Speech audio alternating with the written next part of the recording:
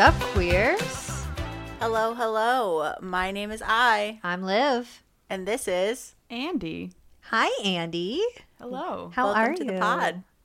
I am good. I am doing well. You gotta really Talking eat to the the mic. microphone. I am doing well. There you go. Yeah. So tell us, who are you?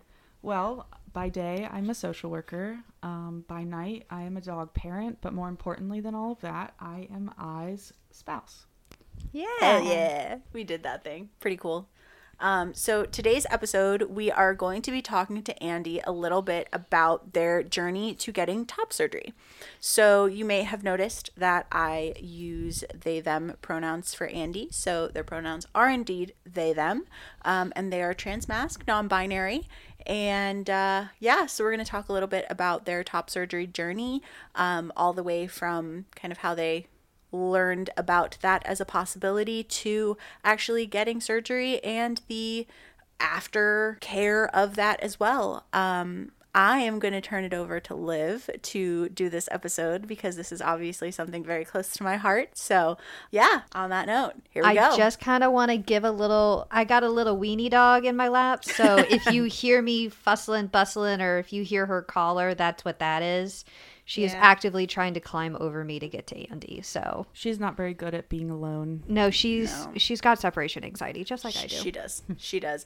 Honestly, Luna shares mental health issues with her parents Honestly, And her same sister. queen. and her sister and her auntie. So Yes. But so let's just kind of, before we get into it, I kind of want to make sure that this is known that this is not the episode where we're going to dive into people who are transitioning or questioning their transition or questioning their identity.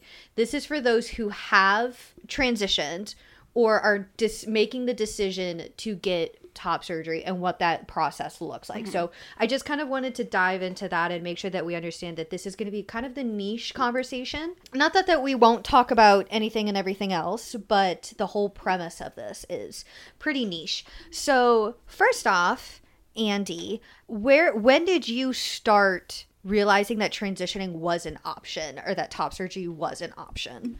Well, it was a bit of a complicated process. When I was growing up, I never met anyone who was non-binary. I didn't know anyone who was even trans, for that matter. And after I graduated college, I went abroad where it was even less known. It was less seen around there. So I didn't really even know what being non-binary was until I moved back to the US in 2020. I was actually shortly into dating I started to see non-binary people. I started to see trans people around me.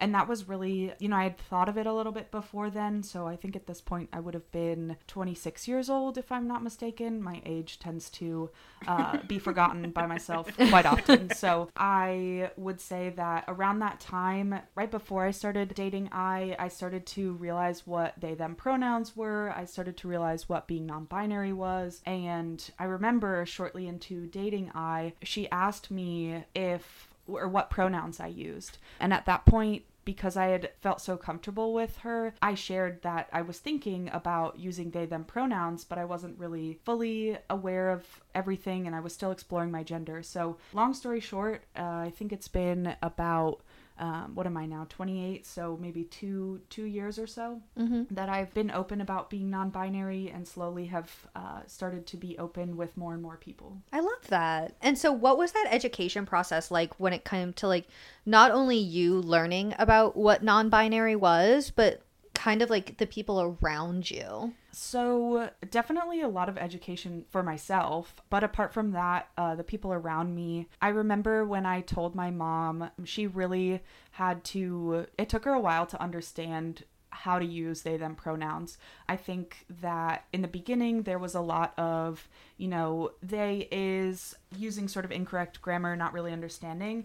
But to be honest, a lot of the people around me that truly cared did the education for themselves. Yeah. Which I think was really special because as a non-binary person, as a trans person, or anything else, it's not necessarily my responsibility to educate others.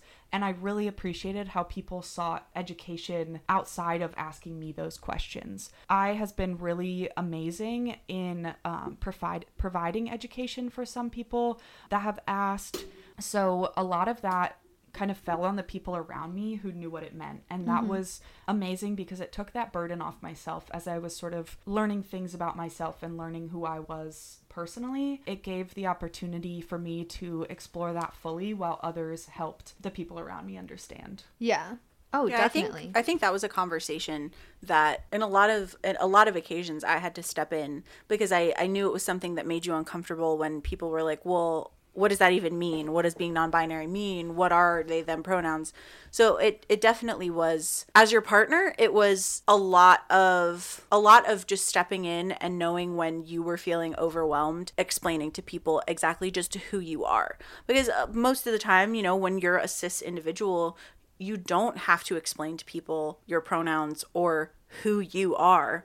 But we kept having to have that discussion with family members, with friends, with just people in our lives to really educate them. Yeah. Absolutely. And educate me here a little bit. Just because somebody would identify as non-binary doesn't necessarily mean that they always identify using they, them pronouns, correct? Correct. So in your transition into being non-binary, what was kind of the deciding factor for you in using gender neutral pronouns? Well, I think that I don't identify as a woman and I don't identify as a man. Well, I shouldn't say I think. I know that I don't identify as either.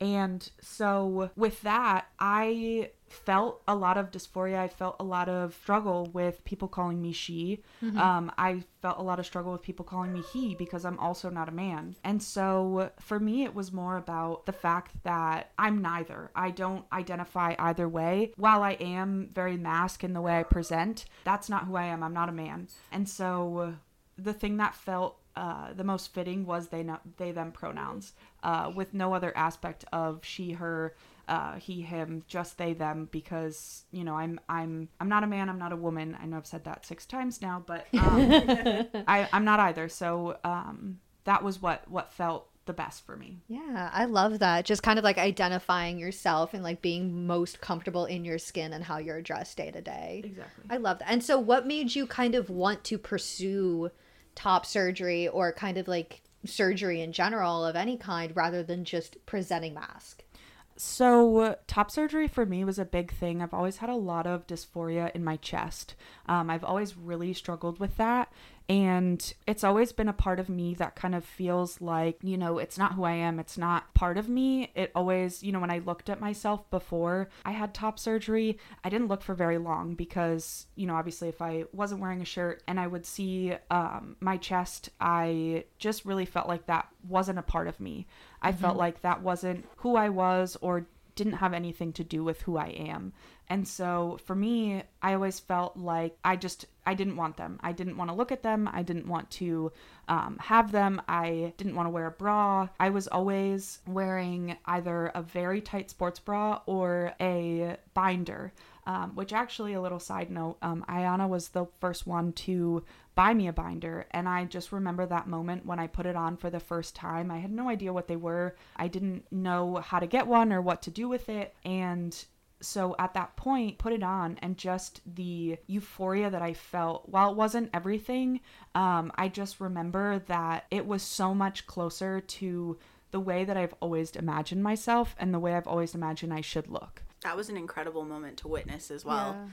Seeing them, I'm like tearing up right now, but seeing them put it on for the first time and the way that their face lit up when they looked in the mirror, it was the most beautiful experience. I honestly, like, we have so many incredible moments together, and there have been so many incredible moments in our lives and our life together, but that is one that is just, it is seared into my brain as one of the happiest memories that I have being with you. So I think that the way that I've always kind of described it is when I get my period or when I looked at my chest before I had surgery, to me, it's like alarm bells going off in my head.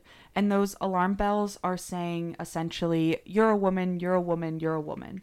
And like I said before, that's not how I identify. And so looking at them, or, you know, whatever other thing that causes me dysphoria at the moment, seeing it or experiencing it, just really, it reminded me of the fact that I had some part of me that didn't align with who I was. Yeah. And that's definitely eye-opening. I definitely want to say for like a lot of people who are probably in your position as well, just trying to know that upon themselves, and you know what they're feeling is real, and it's not just like temporary dysphoria. And that's amazing. So when you gotten through that process, you've had those conversations with yourself, you know for a fact top surgery is the route that you want to go down. What were your next steps? So the first thing that I did was, I mean, obviously the first thing before all of that was to discuss all of this with Ayana. As their partner, I thought it was, well, I think it's very important that you discuss it with who you're with. Mm-hmm. While it is your journey, it is definitely something that needs to be brought up in a relationship. But apart from all of that, the first thing that I did for the actual process was discuss it with my therapist. I'm very fortunate to have a therapist who is trans and has been through these things himself. And so I discussed it there, and he was able to kind of walk me through the process. But that was really the first step, was sort of to, you know, officially they ask that you document gender dysphoria, and that's for all the paperwork. But that was kind of the first step for me, was to really decide in therapy that that was the right thing, and then also have that documented so that later on I could get all the paperwork that I needed. So, and that's just like therapy paperwork?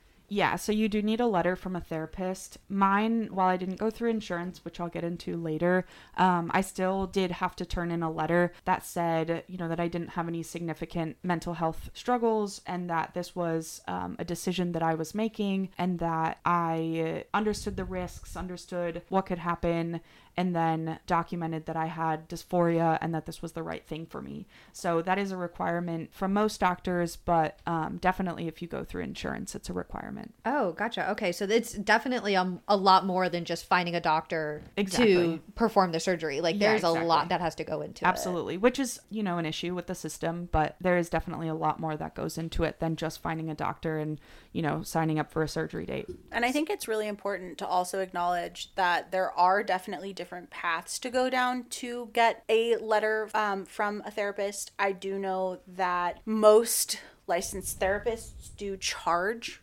for those letters. However, there are routes through Planned Parenthood that are either low or no cost for those who do have concerns about that financial element. Yeah, and if you have the opportunity, or if you have the privilege like Andi to have a personal therapist, like have those conversations with them, let them know that you're thinking about those things, and a lot of the times they will have the answer, or they'll at least be able to guide you. Like I know for my therapist doesn't know everything, but she's at least like comfortable enough with me to be like, I don't know, I'll find it out for you though. Mm-hmm. You know, and that's the best part. So how did you, okay, so you have your letter from your therapist, everything's documented, you are of sound mind, you're debatable, but yes, according to the letter, on who I you was ask. of sound mind. But you are of sound-ish mind. What are your next steps after that? How would somebody who has no idea and doesn't have an amazing partner like Ayana go around the route of finding their doctor? So what I did, and this was kind of at the same time that I was getting my letter, going back a step for a second, I didn't know that I needed a letter because I knew I wasn't going through insurance. I didn't know that I needed it until I found my doctor. But to answer your question, what I ended up doing is there are a lot of Facebook groups, and I won't name any specific ones, but if you kind of type in top surgery support, that sort of thing, you'll find a lot of big groups on there that have information about top surgery, whether it be recovery process, questions about the process in general, and a lot of information about different doctors.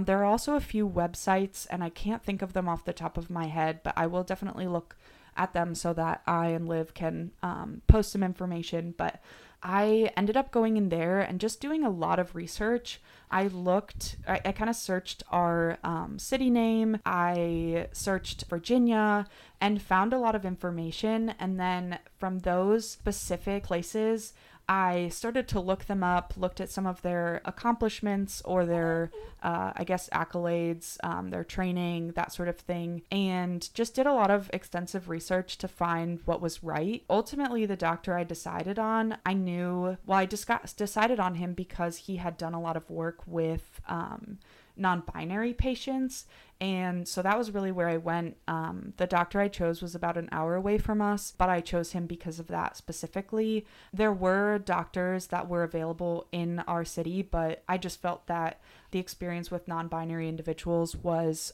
much more important. But really just it came down to doing a lot of research within Facebook groups, within some of those websites, and then really just like Google searching top surgeons or plastic surgeons, top surgeons in my city. And then from there, I would even like take those names and put them back into those Facebook groups and find information on exactly, real people's experiences. So really it was just a matter of searching all the sources that I had and seeing what I could find and then narrowing it down from there. And I do remember that throughout that process, there were a lot of times where you would search a doctor and look at their results and you didn't see anyone whose body looked like yours. Absolutely. And that was a big part of it as well, was finding people with similar body types. Yeah.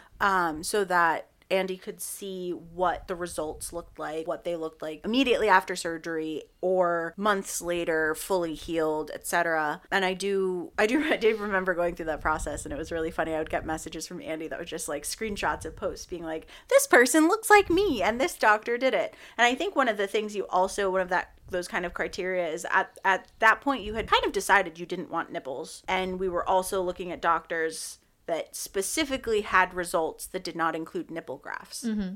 That was actually going to be one of my next questions. How did you choose to not get nipples? Well, folks, I don't have nipples, as they've both just said. Oh, yeah. Sorry. Spoiler alert. So actually, going into the process, I was really torn because I didn't really know whether I would want them or not. What made me make that decision specifically was during my initial consult with the doctor. We were talking about sensation and whether that sensation would come back, whether it was sort of hit or miss, or how that all worked. So a few years ago, maybe 6 or 7 years ago now, but I had ankle surgery and I didn't necessarily gain all the feeling back, and it's one of the most uncomfortable things I've experienced. I tend to get like shooting nerve pain, and where this all relates is that I was so worried that was going to be the case if I had nipples, and that was something that I really did not want. So once I talked to her, and the person that I met with, the PA, kind of expressed that if I had had experiences with that in other areas or other situations in terms of surgeries or anything like that, that it was probably likely that may be the case for my sensation if I were to have nipples. And for me, that was kind of the end all. That was what really made me decide that I didn't want them, because I wasn't willing to risk that. Would you ever get like nipple tattoos? Like Absolutely fake not. ones? I can't imagine getting a tattoo on my chest, and maybe that'll change, but I actually really like that I don't have nipples. It's really cool. I feel kind of like Kyle XY vibes. I was going to say that. The guy without the belly button. Yeah. I couldn't remember what it was. Same wavelength. Same wavelength, same favorite candy. This is getting scary. Honestly, when I had my abdominal surgery, I wanted to not have a belly button because I wanted to be Kyle XY. So I guess I get to live my Kyle XY dreams by proxy. Honestly, Andi. that was the decision. That whole story before was actually made up in a lie. Yes. Sorry, y'all. Came up with it right on the spot. Beautiful. Beautiful. So were there any points during your process leading up to the surgery where your therapist, your doctor, anybody else was like, are you sure? Part 1. Are you sure? Part 2. Are you sure? Part 3. Like, how much double, triple, quadruple checking did you have to go through before you were able to actually like sign the consent form and show up for surgery? I don't think a whole lot, and maybe I can correct me on that. Obviously, like when you go into surgery, they ask you like to explain what it is that you're doing, just as like a confirmation for the doctor, I think. But that's the case for any surgery. But apart from that, I don't think that there were any specific questions of, are you sure this is what you were doing, that this is what you want to do?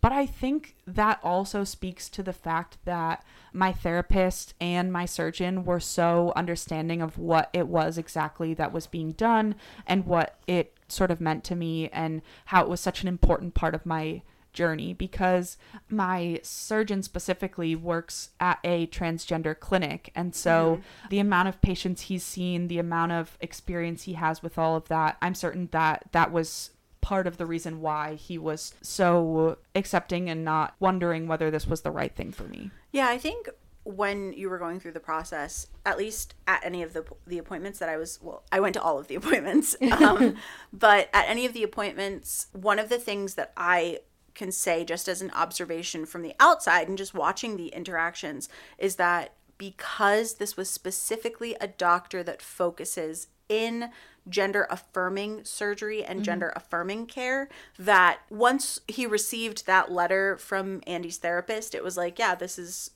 all systems go.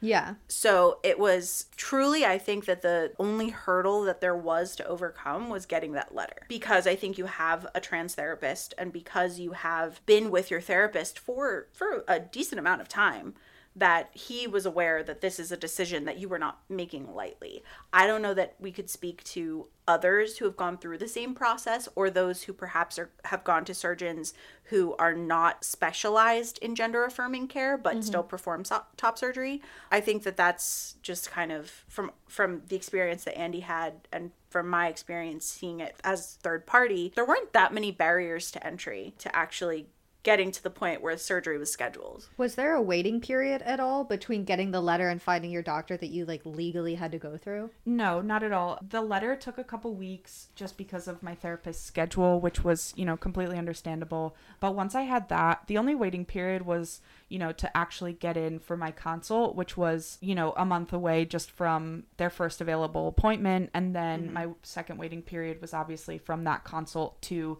my surgery date. Gotcha. Okay, so it wasn't like they made you wait for a reason. You had waiting periods because of paperwork. Yeah, paperwork and just first available appointments. Yeah, for and sure. scheduling. Makes sense. Okay, and so we get through the surgery process. You wake up afterwards. How long after your surgery did you start to feel that euphoria moment that you were looking for? Well, when I woke up, I was freezing cold and literally thought I was going to die. Oh my God. But that's, beside the point. I would say that my first moment of euphoria was the first time I took off my binder and went to shower. That was 72 hours? Yeah. Later? That moment for me was amazing. It was just genuine euphoria right away. And I know that's also not the experience for everyone. I don't tend to cry unless I stop taking my antidepressants. However, I didn't cry in that moment. I didn't have one of those moments of just kind of losing it and No, but I did. Oh yeah, Ayana did. Actually, Ayana was crying as I was going into surgery, but that's just because she's had all precious. the emotions for both of you. Yeah, so it was that first moment. Now, part of that too was when I had my consult, my surgeon told me that that my scars were going to be a little bit straighter, and when I had seen that on pictures, while I firmly believe that for those people their results were perfect and everything that they wanted, it was something that I was a little bit worried about. But that was part of why I was so happy when I saw it, was because everything I imagined since he said that was so untrue. My scars were not straight. They framed my chest just how I wanted. And so yeah, in that moment, I felt so euphoric, and I just felt that everything I had been through was everything I needed. The wait was so worth it. Everything. It was just a wonderful experience. It was so euphoric in that moment.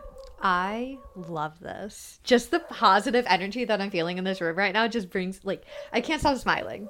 This makes me so happy. It was really incredible. It was hilarious when I went to pick them up after surgery. So it was a little bit scary because... Were they drugged? Yes. Heck yeah. Hell yeah. No, if you can hear our other dog, she's downstairs just barking up a storm. She likes to bark at everyone outside. She thinks they're all our enemies. She's actually protecting us until the people get close, and then she will run away scared. Yes. But when I picked Andy up, so... First of all, it was it's an outpatient procedure, which you wouldn't think with how invasive it is, but it is an outpatient procedure. So I took them to the medical center. We went in, paid lots and lots of money. We don't talk about that. It's like we don't talk about Bruno. Exactly. We don't talk about Bruno. No. But we had some really incredible friends that came to keep me company while Andi was in surgery. Shout out to them. And then when I got the call that I could go pick them up, I got in there, and the first thing they said to me, I walk in with the nurse, and Andi just goes, "My breath is so stinky. I did not say that. Yes, you did. The first thing you said was, "My breath is so stinky." And the nurse was like, "It's not." And Andi goes, "You smelled my breath. It's bad." And I was like, "Oh my God, baby. It's okay. We don't have to worry about your breath." And they were being so funny. I mean, anyone coming out of anesthesia is going to be the most hilarious person in the world. Yes. But they were more concerned about their bad breath than anything else. Oh. I had gotten them a mastectomy pillow for the car ride home, and they get really nauseous. And we were really, really worried about the nausea. Like, that was a big concern for us. But we told the doctor that, and they got a special patch for the nausea. Really cool. It's like what they give for people going on cruises and stuff who have like a motion sickness. Yeah, they just put it behind your ear, and it lasts like 3 days or 4 days or something. Yeah. Wow. It worked wonders. Yeah. Remind me to get that when I go on a cruise. Daily life. Yeah, you really do need one you need one for every time you are in the passenger seat. Or just life in general. True. I feel like every moment of every day. Yeah, that would be nice. I can imagine Andi just getting up and getting motion sickness just from walking to the kitchen to the bathroom and just being like, You say that jokingly, but quite literally, sometimes they get up and they're like, "I stood up too fast. I'm going to throw up." And I'm like, "What? "Oh my goodness." Sure." But we drove home right after. So we are only about an hour away from their surgeon and where they had surgery. So it was a pretty quick ride back. We got home. We got them inside. My mom was an absolute angel. And shout out to her as well. Yeah, shout out to Eileen. Wonderful. She came and stayed with us for 2 weeks so that I could focus solely on Andi, and she could take care of the dogs and the house and stuff, so that all I had to worry about was taking care of Andi. I love that. Yeah, it was Eileen really is cool. goals. She is. So, okay, so now we are home post-surgery. Tell me the recovery process. So, it was so normally I've heard that some people can't shower for a little bit. My surgeon was fine that I showered, after 72 hours. Because you didn't have nipple grafts. Yeah, exactly. And so the recovery process from there, the first week while I had my drains in, that was pretty painful for me. I felt this, it was essentially like a side stitch, but in my chest, and I could feel that had a lot to do with where the drains were. It almost felt like they were kind of rubbing in there, and that was what was creating that. A lot of that was when I would get up and move around a lot. So most of what I did for those first 2 weeks was just kind of sleep and relax on the couch. Watched a lot of TV. I would say that was probably the most. You did not watch a lot of TV. You watched a lot of the back of your eyelids. Yeah, okay, fair enough. But when my eyelids were not available for my viewing, and you played MLB The Show. Heck yeah, I did a lot. Shout out to Joe Random and his brothers Sandy and Randy. Excuse me, their names are Sandal and Randall. Perfect. Yep, exactly. Wait, those are real names? Yeah. No, so Andi played MLB The Show, which is quite literally baseball game, I was like Major League Baseball on the Xbox for their whole recovery period. They still play this game all the time, but there are only certain names that the game can pronounce. So like if you do your real name, it may not be able to pronounce it, so it just won't say, like, it'll say like, "Oh, the player is coming up to bat," or whatever. That's instead stupid. of their name. So Andi named their character Joe Random.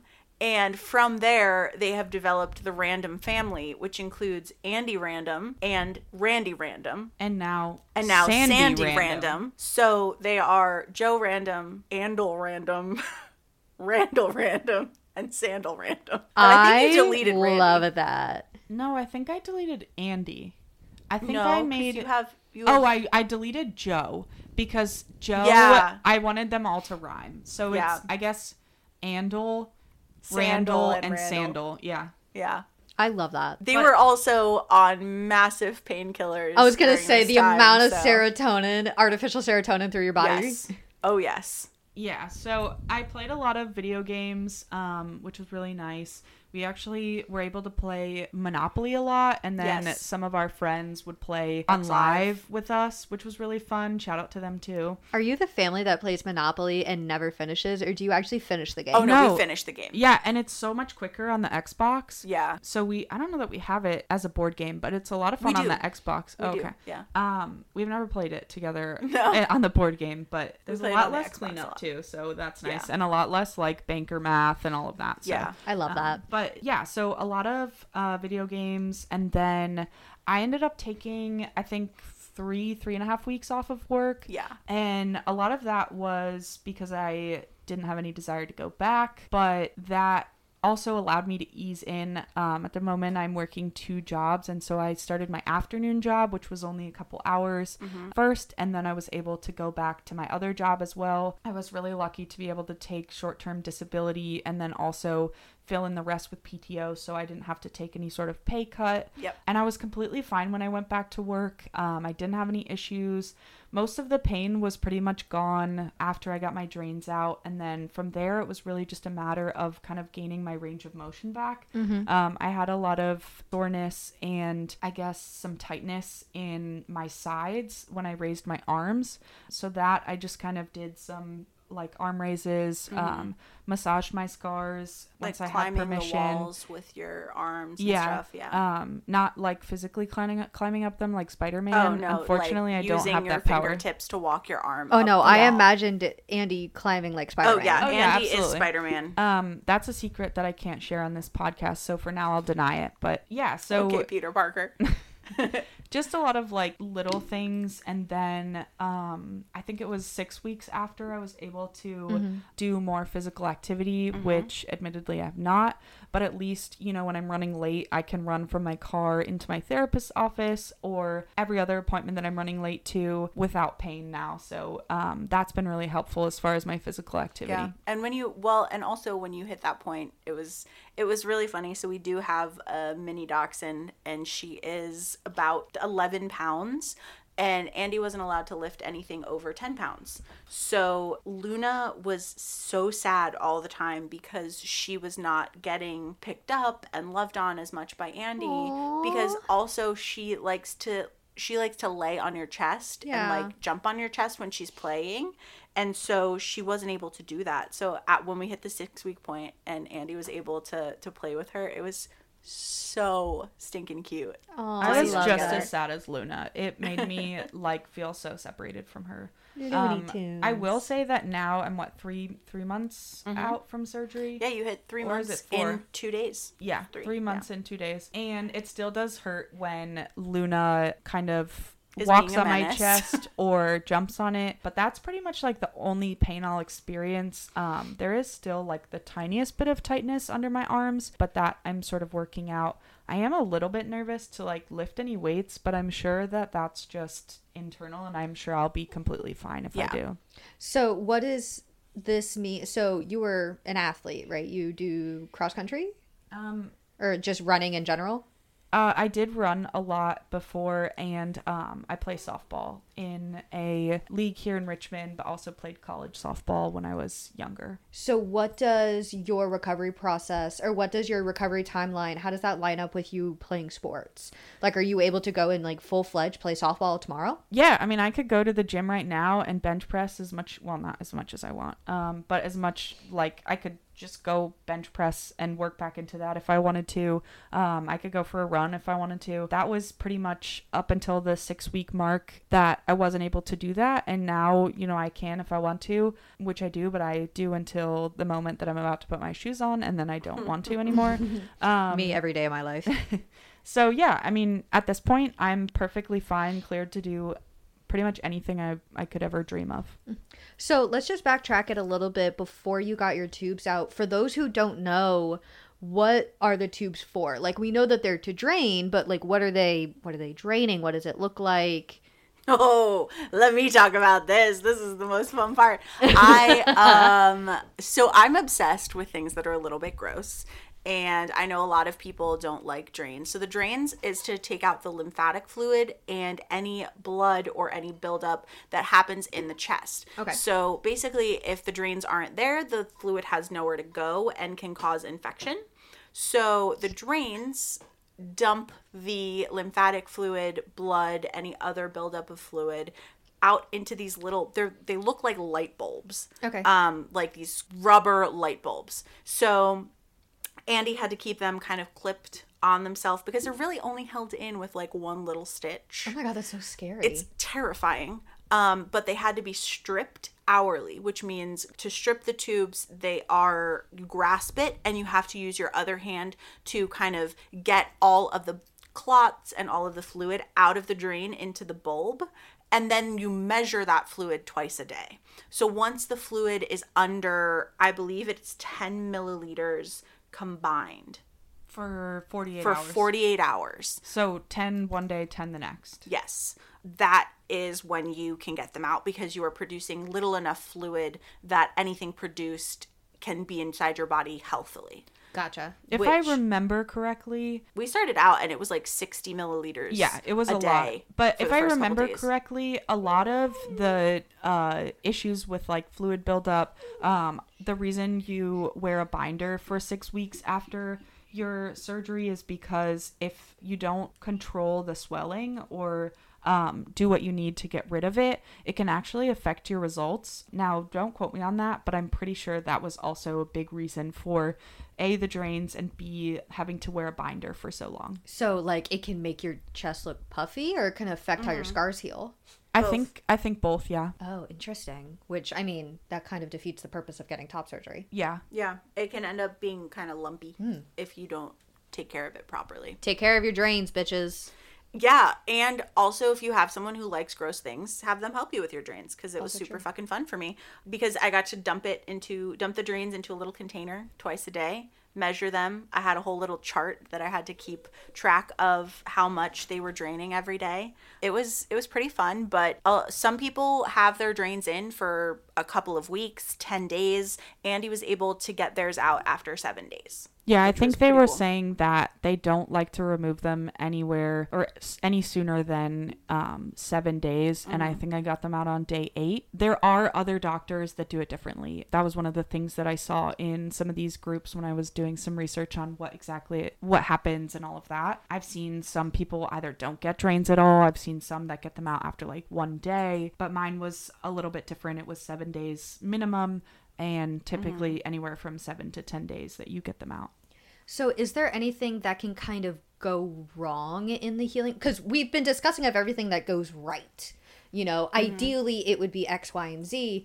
What were kind of the precautions that your doctor gave you or that like you learned about through the process of what to be wary of? Make sure you don't do this at this time, that type of thing. So I did ask my doctor if there were any complications. One of the things he said was that if you're not moving your shoulder or your arms and your shoulders after the time that they allow you to, you can get frozen shoulder. And then the first couple of weeks, I wasn't allowed to raise my arms above my head. So out of fear of like tearing your stitches? No, I think most of it was actually glue, so I didn't have a lot of stitches. I believe a lot of that is just because of the fact that obviously they've messed with your chest muscles. Yeah. And letting that heal. So that was part of it. And then once I was allowed to do that, then they told me that I needed to make sure I was doing some exercises with my arms and sort of range of motion and all of that so that I wasn't getting frozen shoulder. Obviously with any surgery, there are complications, but my surgeon did express that they were the chance of it was very low. Yeah.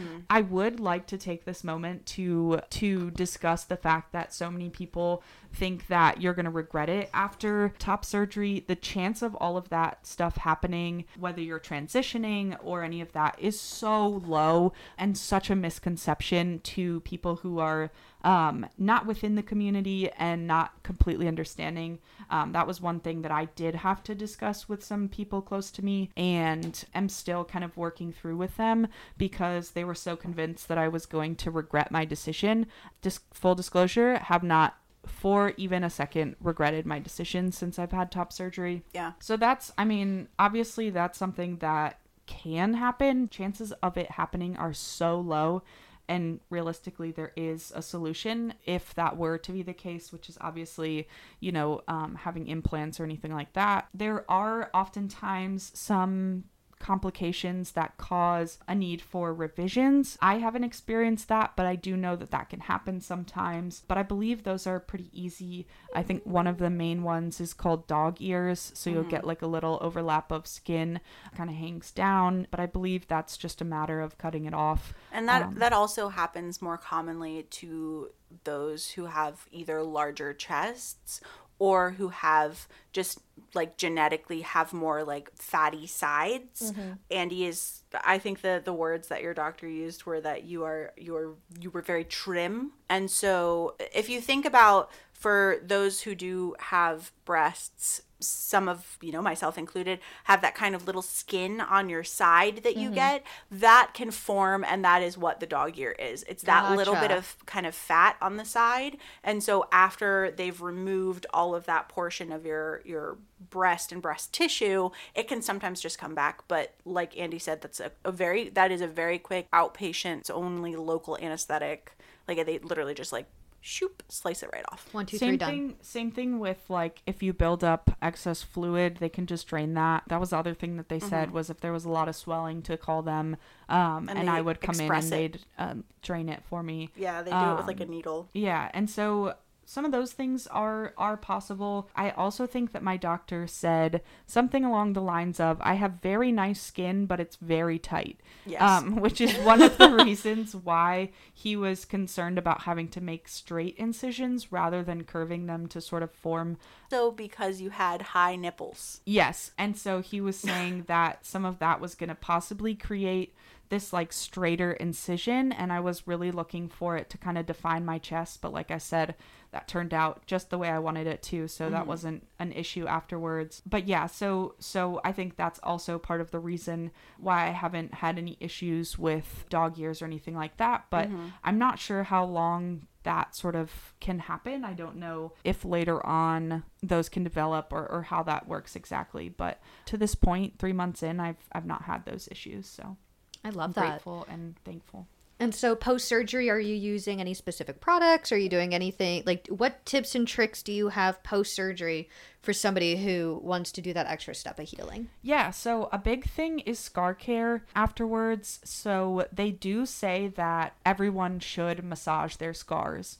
The doctor will tell you when you can do that, but that's actually something that's required because your incisions can, I guess, like stick to your muscle or something. I'm not sure what the specific issue is, but that's required of anyone to sort of break up that scar tissue and prevent that from happening. That's horrifying. Yeah, because you're already going into a state of healing. Your outer skin and flesh can adhere to the muscle the wrong way. Ooh, so that's a big thing. Usually I do that like in the shower. I'll just take soap and rub them out. Even at this point, I don't know how long I was supposed to do that for, but still doing it and I help by regularly just poking the scars, which I can't feel. I can feel when I massage them, but the other day Ayana was like rubbing her finger on it just to see, and honestly it was the weirdest experience because I wasn't looking at it and I had no idea that she was doing it. So I do still have some sensation, and I know that like rubbing it and massaging it can help bring that back and sort of stimulate those nerve endings so that they can kind of reconnect. Other than that, my scar care includes using scar gel and then silicone scar tape. So usually what I'll do is every time I shower, I'll massage in some scar gel, and then after that I put on some scar tape, which usually lasts a couple days. I take it off to shower, but I can put it right back on when I'm done. And on occasion they put their tape aside to put back on after a shower, and I come into the bathroom and it gets stuck to my butt. There was one day we were spending like 10 minutes searching for it. I was like, I just cut this. Where did it go? Like, what's happening? I had put it on earlier in the day. And then took it I off turned to shower, around to look in the laundry it's basket. hanging off her butt. Oh my gosh. That's like leaving a public bathroom with toilet paper on your foot. Pretty much, yeah. except it wasn't public, but it was still just as great. Scar tape on my butt. That's so fucking funny. I fucking love that so much. Yeah, and it is really cool to see the scar tape as well. They've gotten really good at applying it, and so we'll see them, they're in the mirror and they're just like, whoop, put the tape on right across the scar. I'm really bad at judging the exact size. So I end up like Often having cutting it very long. I either cut it off or it's like halfway around my back and I'm like, oh, that's not where my scar is. The one thing I don't do, and this is because I think it's really cool, is I have obviously scars for my drain holes where the drains came in and out. I do not do any scar care on them because I'm so obsessed with the fact that I have these little holes in the side of my body. And they so, regularly will come up to me, pull up their shirt and go, look at my butthole. Yep. And then just point at the drain scar. Oh my gosh. I love that. So would you say that you're holy? No. LOL. Okay, I thought That was joke. really funny, but Is this when religion you is not gaslight my strong suit. And I had to sneak in a moment where I'm gaslighting Liv because that is what I do. That's it. It is actually hilarious to see the two of them interact because they just comically gaslight each other. They just flipped each other off. No, we didn't. They can't see that. There's no proof. I don't know what No you're evidence. talking about, Zero evidence. None. No, but it's been great to kind of like get to know you on this aspect. So what advice would you give anybody of any stage during their top surgery process? So I think one of the biggest things that was a guiding factor for me when I first started to bring it up with my therapist, regret was a big thing. And I was really worried about the fact that I'd make the decision and then regret it. Obviously, there are fixes to it all, but those cost money. There's complications in that too. There's issues there. So my biggest worry was regret. And one of the things that my therapist told me really early on as I was talking to him about it was, what was your thought when you initially heard about top surgery as an option? And I said to him, I was like, it was everything I wanted. And he was like, then that is your decision. That is what you should go by. And that for me was huge. That was like a big moment for me to realize that no matter how much anxiety I had about it, obviously going into a surgery, you get anxious, everyone gets nervous, and it didn't come regularly that I thought, this isn't something I want, but it did every now and then. I had a family member who was a little bit, did struggle and did tell me often that, I was making the wrong decision. And so in that came some, I don't know that regret's the right word, but just, I guess, self-doubt. And every time I had that, I would go back to what my therapist said and just go, what was my thought initially when I realized that this was an option? And that really, guided me through that part. I think the other part for me that was difficult, I had maybe a 6 or 7 month waiting period. And so just being able to stay patient. Ayana regularly reminded me that, my chest would be gone soon if I was feeling dysphoric about looking at it, which was really helpful. And I think my biggest advice for others would just be to trust yourself. If this is something that you feel the moment you heard about it, if this is something that you felt in that moment was the right thing for you, then trust your gut. Go with your gut. Your gut knows best. Well, you know best, actually. So don't let other people tell you what you should or shouldn't do. Don't let other people try to talk you out of it. Just be yourself and know that that's the most important thing. And the last thing along those lines is, after I had surgery, I really felt like, I have seen myself from the inside, but having surgery has allowed me to feel that others are seeing me for who I am and seeing what I see on the inside. And that for me, no matter what, will always be what keeps me from regretting any of this, because what I see now on the outside is who I am on the inside, and that means more to me than anything. So, just trust your gut, know that this is the right thing, don't let anyone talk you out of it, and just, stick to the process and your moment will come. Obviously, top surgery is a huge privilege. There are barriers with insurance, there are barriers with just trans healthcare in general, but if this is something you believe is the right thing for you, stick to your gut and know that you're making the right decision, because it will be euphoric for you to be able to see that once you're done with that process. And you're going to have some really great jokes afterwards, because Andi often comes up to me and just lifts up their shirt and goes, "Look at my boobies." And I say, "You don't have boobies." And they're like, "Oh yeah." Honestly, I do that solely because I love hearing Ayana say, "You don't have boobies," because I'll be 95, and I think at that point I'll still want to remind myself that I don't have boobs anymore. So I feel like you need a sticker that's like, or like something posted around your work, around your office, or on your laptop that just is like, "You don't have boobies," or like your wallpaper or something on your phone. It's like, "You don't have boobies." So not to kind of negate what you're feeling or gaslight you, this is really not my intention, but actually something that I did want to touch on. I'm not open about who I am at work. That's really a struggle that I have. Fully do not mean to gaslight you in this moment, so I will take your advice and put it on my desk at home. It's something I'm still working through. I didn't tell anyone at work what I was doing.